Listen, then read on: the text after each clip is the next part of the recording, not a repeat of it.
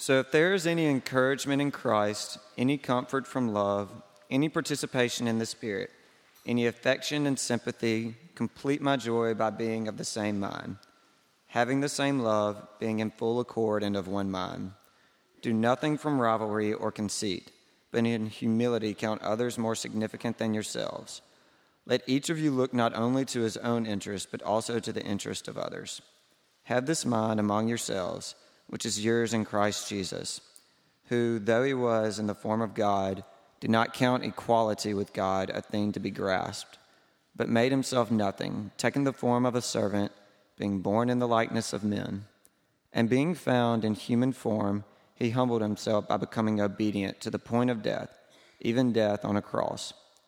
Therefore, God has highly exalted him and bestowed on him the name that is above every name, so that at the name of Jesus every knee should bow in heaven and on earth and under the earth, and every tongue confess that Jesus Christ is Lord, to the glory of God the Father. These are the words of our Lord. When I was in seminary, speaking of seminary, when I was in seminary, I remember a lecture that I heard from a professor who was talking about, the topic was the humanity of Jesus.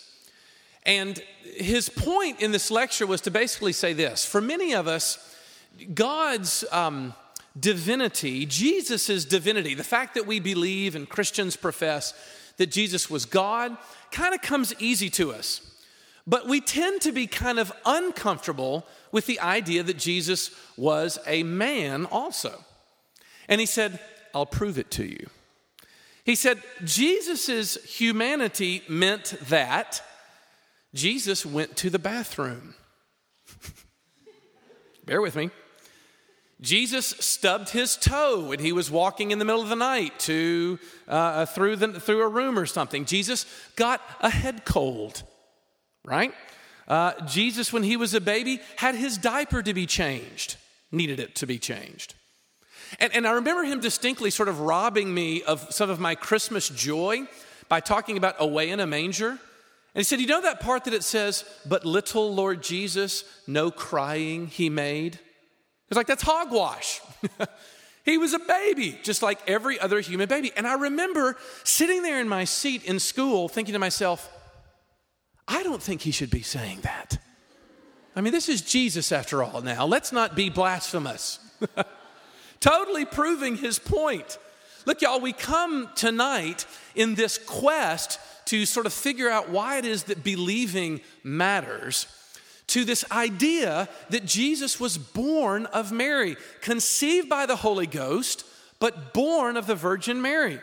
And all I want to sort of pitch to you tonight is that the humanity of Jesus is huge for us, life transforming.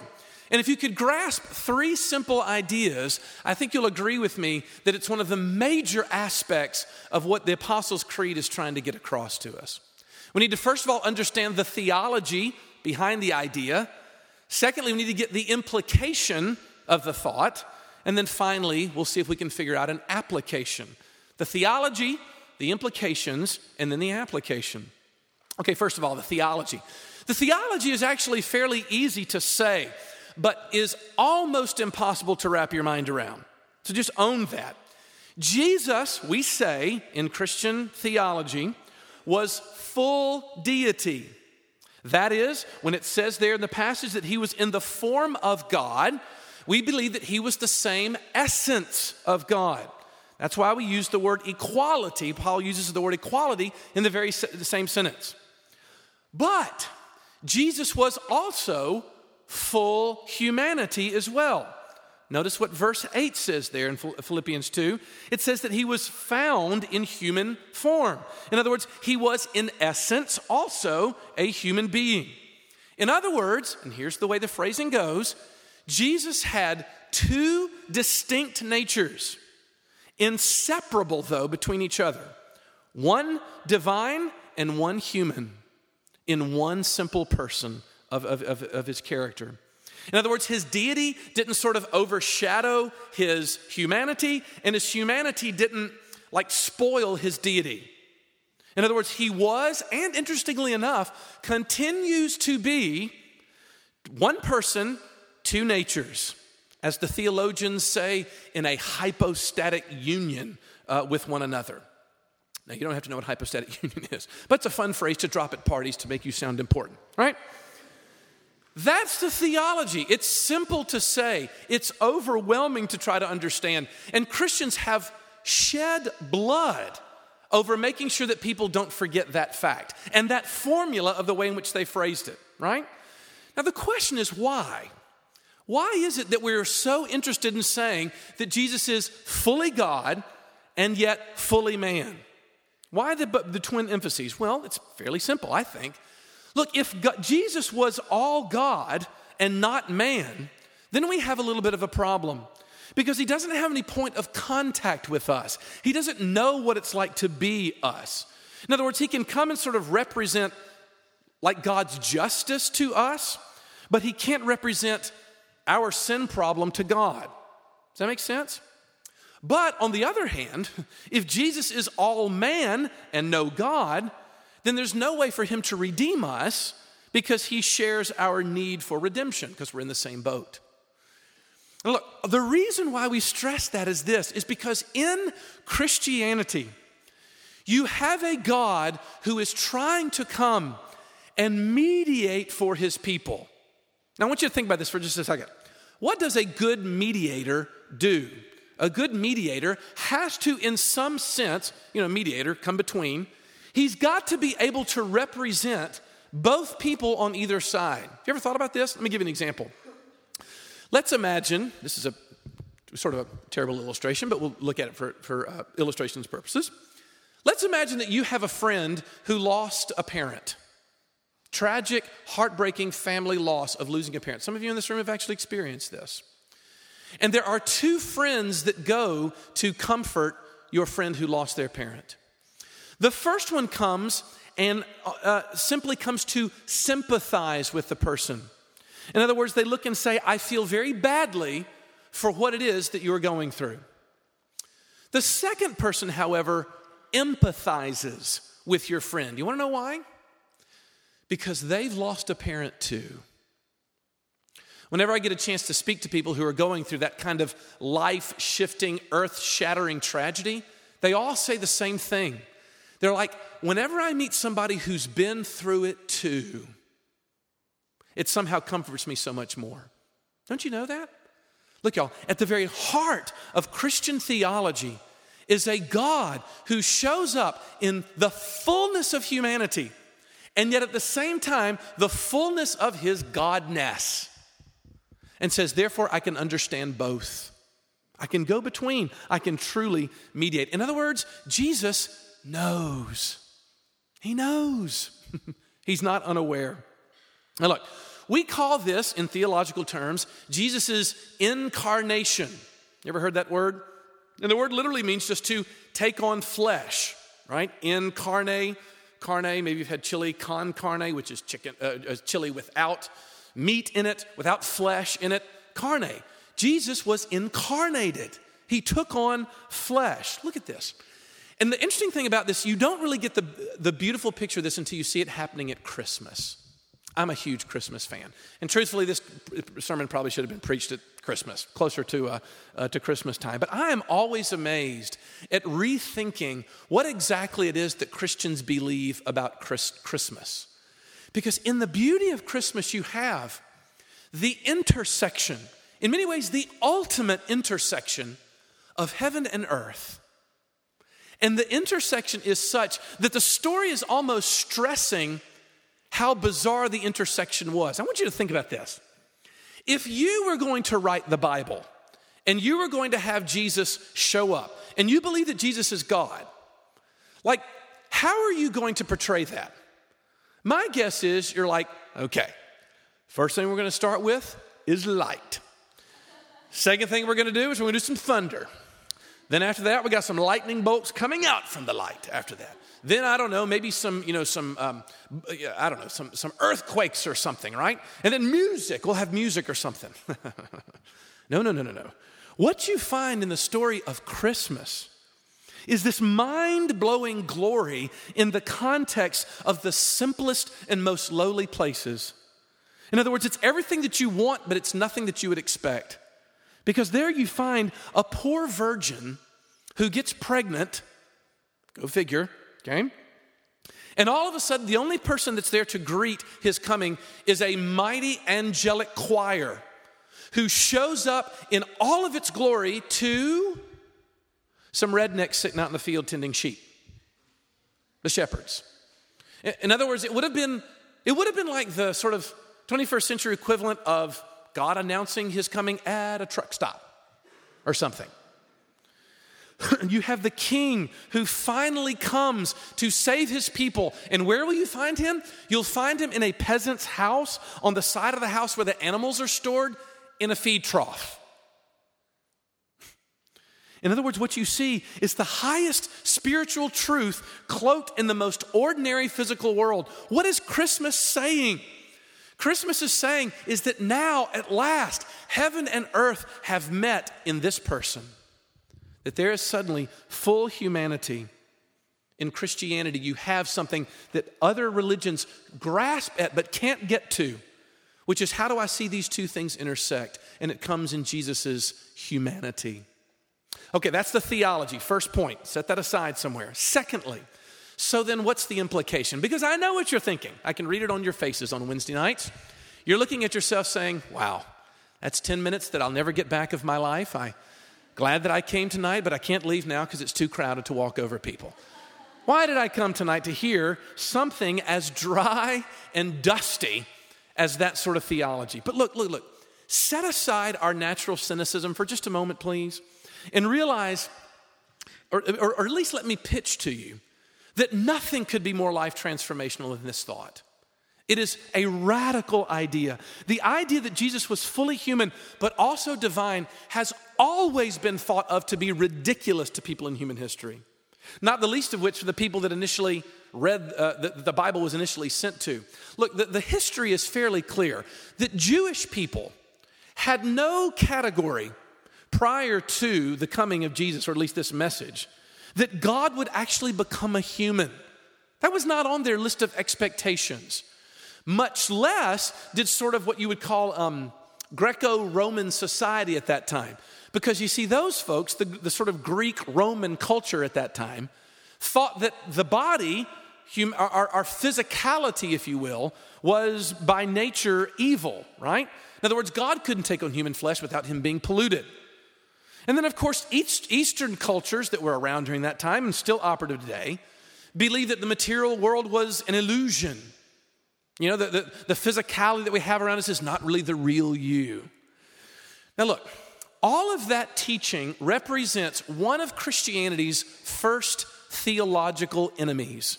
And you cannot go through 4 years of college without at least knowing this word. The word is Gnosticism. It's actually sort of spelled weird because it starts with a G, Gnosticism. Gnosticism. What the Gnostic taught was basically this. To really be somebody who's going to follow after God, you need to focus on the spiritual, the life of the mind, this sort of hidden knowledge that gets into your head. That's what the word gnosis means. Gnosis means knowledge, to know something. And the body, your material existence, the physical world, is beside the point, or maybe it's annoying, or downright evil in certain forms. Gnosticism. And here's the deal. Gnosticism was and continues to be one of Christianity's biggest enemies. I would actually pitch to you that American Christianity, when she is pressed for answers, sort of defaults into Gnostic categories, right? And I give you my two famous examples. And the funny thing is I keep referring to this, and I'm hoping to purge it from a certain generation of college students' minds. But I get this, two examples. The first one is this. I get this question all the time, where people ask me questions about heaven. Les, what do you think about heaven, right?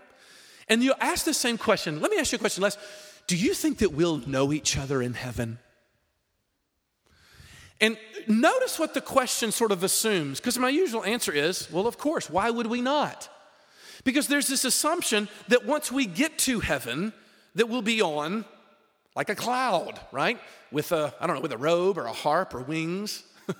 Or maybe we'll just be spirits sort of floating through eternity, right?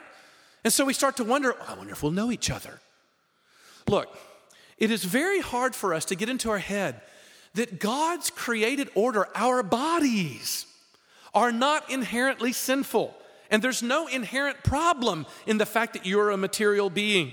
None whatsoever. As a matter of fact, Christianity has always taught, and we'll build on this as the semester goes on, that there is a redemption that's coming that is a material redemption. In other words, when Jesus does, in Christian teaching, come back and sort of redeem the earth, he's going to redeem the earth. And we're all going to get, guess what? New bodies. Bodies which we assume will be continuous with the ones that we have now. Actually, they'll be bodies very much like the body that Jesus had when he was raised from the dead. Paul says he was the first fruits of many brethren. More to that to come later on the semester. But I can tell that we sort of don't like physicality by the way in which we assume heaven's going to be. Wrong. Heaven is going to be a place where I assume we'll have conversations just like this one. Thank you very much.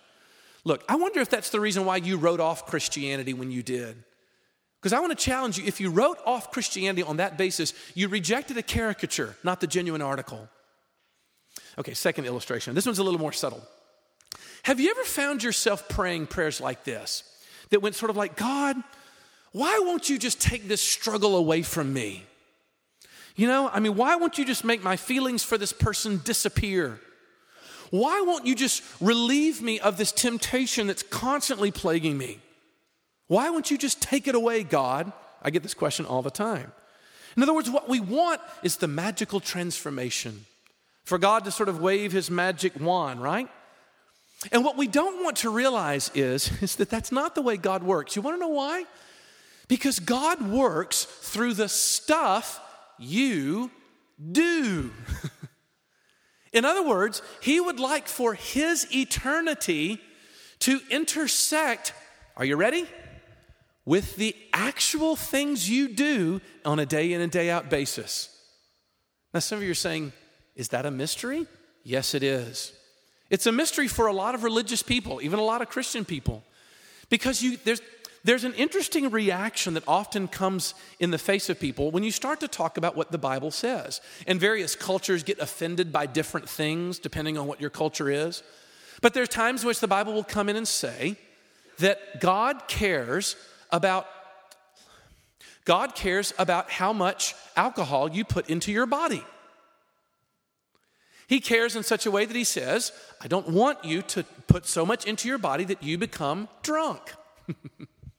Very simple. And of course and I can tell because we find ourselves things like, well, okay, whoa now. All right, easy does it there, cowboy. Let's not get all overly dramatic about this. Or maybe you start talking about the 10 Commandments and you get to this whole idea of resting one day in 7 and picking a day where you actually set your studies aside and rest from those things. And we mean like, whoa. I mean, let's not get all legalistic here.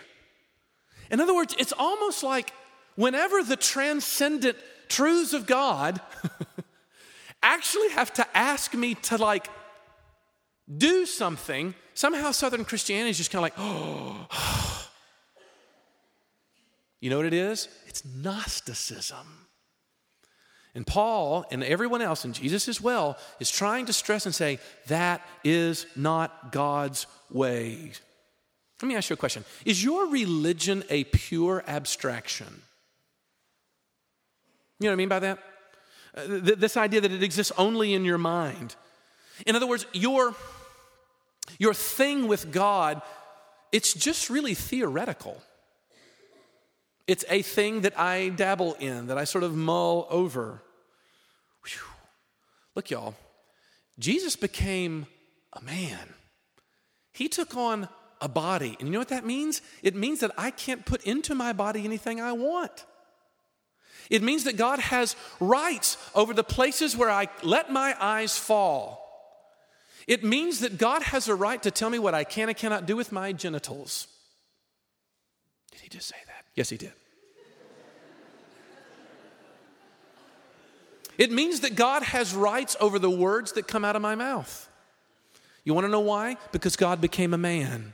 That's what the incarnation means. It means that Jesus comes and gets all up in our business because of my humanity. Now look, I realize that's kind of negative, but I want you to think about the positive aspect of this, though, before we move on. Because if Jesus entered our world, you do realize that if that's the case, there's no such thing as the mundane. There's no such thing as the boring. Because if he was fully human, then your humanity matters. It matters. And it means that what you see and do and feel and taste in this world is cosmically significant. It means the fact that you're here at RUF tonight is important. It means the words that you'll say after tonight is important. It means that the concert that you go to tonight and the music that you listen to, that you're enriched by and thrilled by and excited by and amazed by is real. Real enough to glory in. Yes, I did hear about the concert that's tonight. Look, here's an illustration for that really quickly. If any of you have ever been to a psychiatrist, okay? Oftentimes a psychiatrist, when you first meet with them and you're experiencing all this crazy inner stuff in your heart and your mind, wherever you want to locate it, you know one of the first things he'll often do? He'll get you trying to sleep properly. You'll go crazy in college not sleeping well. Some of you could raise your hands and be like, yeah. You'll go crazy in college not eating well. Some of you others will be like, yeah. In other words, the psychiatrist knows intuitively that if we can create some stability in your, you ready? Body, it sometimes creates more stability in our spirits. You want to know why? Because you were created to be a body-spirit unity. So much so that the separation of your spirit from your body in what we call death is unnatural. Bad, okay? We go to funerals, and we look down and we see bodies in caskets. Horrific sights, by the way. And we comfort ourselves with saying, well, you know what? We know that that's not really Uncle Fred. Uncle Fred was his spirit, that's gone now. And I always want to be like, no, that actually is Uncle Fred. See, that's Uncle Fred's body. And one day, Jesus says that if Uncle Fred knew Jesus, he's actually going to have that body raised up again to a new body that'll never pass away. And they'll be united again forever. You and your body will live together for forever. And that's supposed to be good news for us because it means that my life is significant. Okay, thirdly and finally, what does all this mean? Is there some way to apply this? Well, I think we can. Because we need to apply it in the same way that Paul applies it in Philippians chapter 2 that James read for us. What Jesus' incarnation means is that every Christian's life is marked by, you ready? Humility. That's the lesson. Look, the Philippians were having trouble getting along. Why? Because they were not looking at their lives like Jesus looked at his life. You see, Jesus was one who what? Set his glory aside. You see, he emptied himself. Now, that doesn't mean that he emptied himself of his divinity. That's the wrong way to read this. What he did was he emptied himself, you ready? By taking something on, namely the likeness of a servant. That, what I just told you in one sentence, is the key to real humility because very few of us really understand this. Let me take another example. Look at verse 3. Paul looks and says, do nothing from rivalry or conceit. Underline that word conceit. That's a big word. That word in the Greek is the word kenodoxian, all right?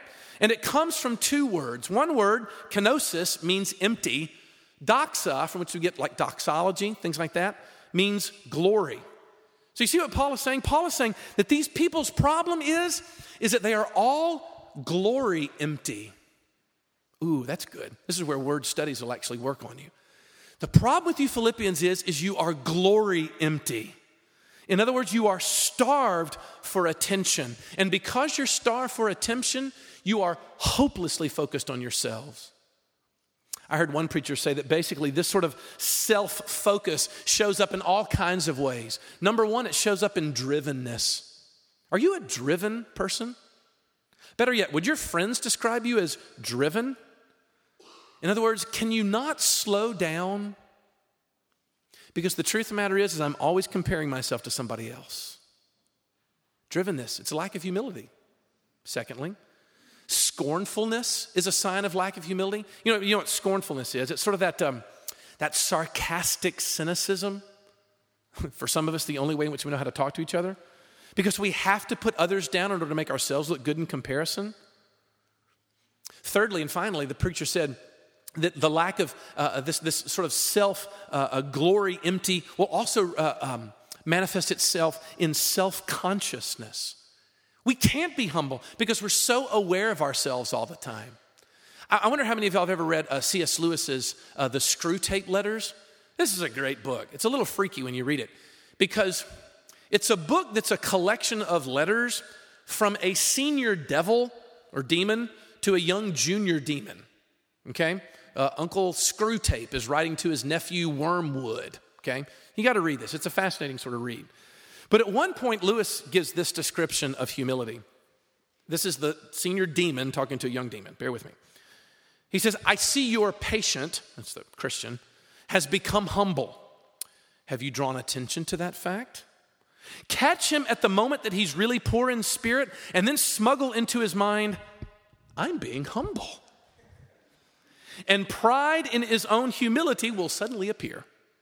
Abjection and self-hatred can do as much good for us if they keep the man concerned with himself, and self-contempt can be the starting point of a life contemptuous of all other selves. Did you catch that? Self-contempt, I'm so awful, can itself be the way to actually hold other selves in contempt, and therefore a life that's filled with gloom, cynicism, and cruelty.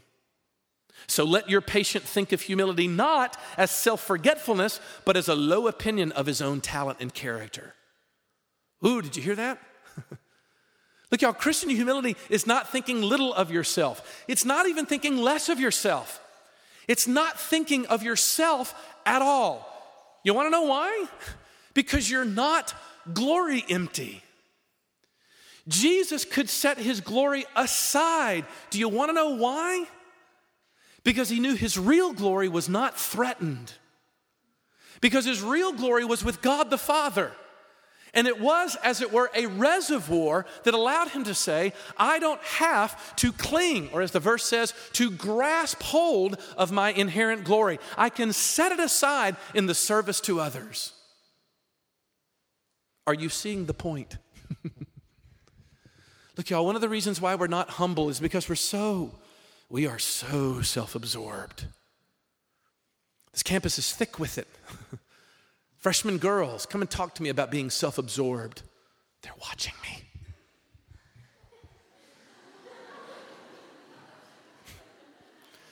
Jesus did not hold on to his glory. You know what he did? He kenosis himself. Jesus wasn't humble because he was trying to be humble. That's the opposite of humility. What he did was he started pouring his life out to others. That's the key. Folks, we start being humble when we begin to invest ourselves in someone else's life. Jesus left all the things that defined him from eternity so that he could pursue us. And you know what he would do? To make us to where we are not glory empty. You see, Jesus fills us up so that we can do the same thing. What Christians have discovered is they thought, wait. So God loves me that much. So much so with a salvation that even I can't mess up. And that suddenly becomes a reservoir out of which we look and say, what was I worried about? Of course I can extend myself into the life of this person. The incarnation means that it's okay for you to go into that other person's life. That it's okay to look at that person and say, you know what? It very well may be that this person steps on me and abuses me. But you know what? I've got a reservoir. I'm not glory empty. God has granted me something beyond that. And so therefore I can pour myself out to them. Look, y'all, Jesus did not come just to save souls. He came to change lives and cities and neighborhoods and families. And it's not just a spiritual salvation. It's a physical salvation that typically meets that you typically don't meet until you find it in the face of another person, in the face of another body. C.S. Lewis said that your neighbor is the holiest object that you have encountered tonight. You look into another person's face. You speak words to them. You give comfort to them. You might even pull out some money to offer them. You expend your time for them. And suddenly you come face to face with the meaning of the incarnation. So this is my sort of question / invitation. Do you believe that Jesus was born? Let's pray. Lord Jesus, we want to believe that. But for whatever reason, we tend to always set you aside. We are infected with this desire to put you as far away from us as we can. And it is a devilish desire. It is a Gnostic enemy of your truth. That, Lord Jesus, you came in a body. And so that means you care about what we do with our bodies. And it also means that you came to do something in us that would allow us to go and help save the lives of other bodies. We need your help to see this because we don't see clearly. We are clouded by bad thinking. We're clouded by bad understanding about ourselves. Would you clarify that by your Holy Spirit? And that maybe somebody might come along to realize that they had rejected a caricature of you and not the real thing. Would you do that? We would be all the richer if you did. For we ask it all in Jesus' name. Amen.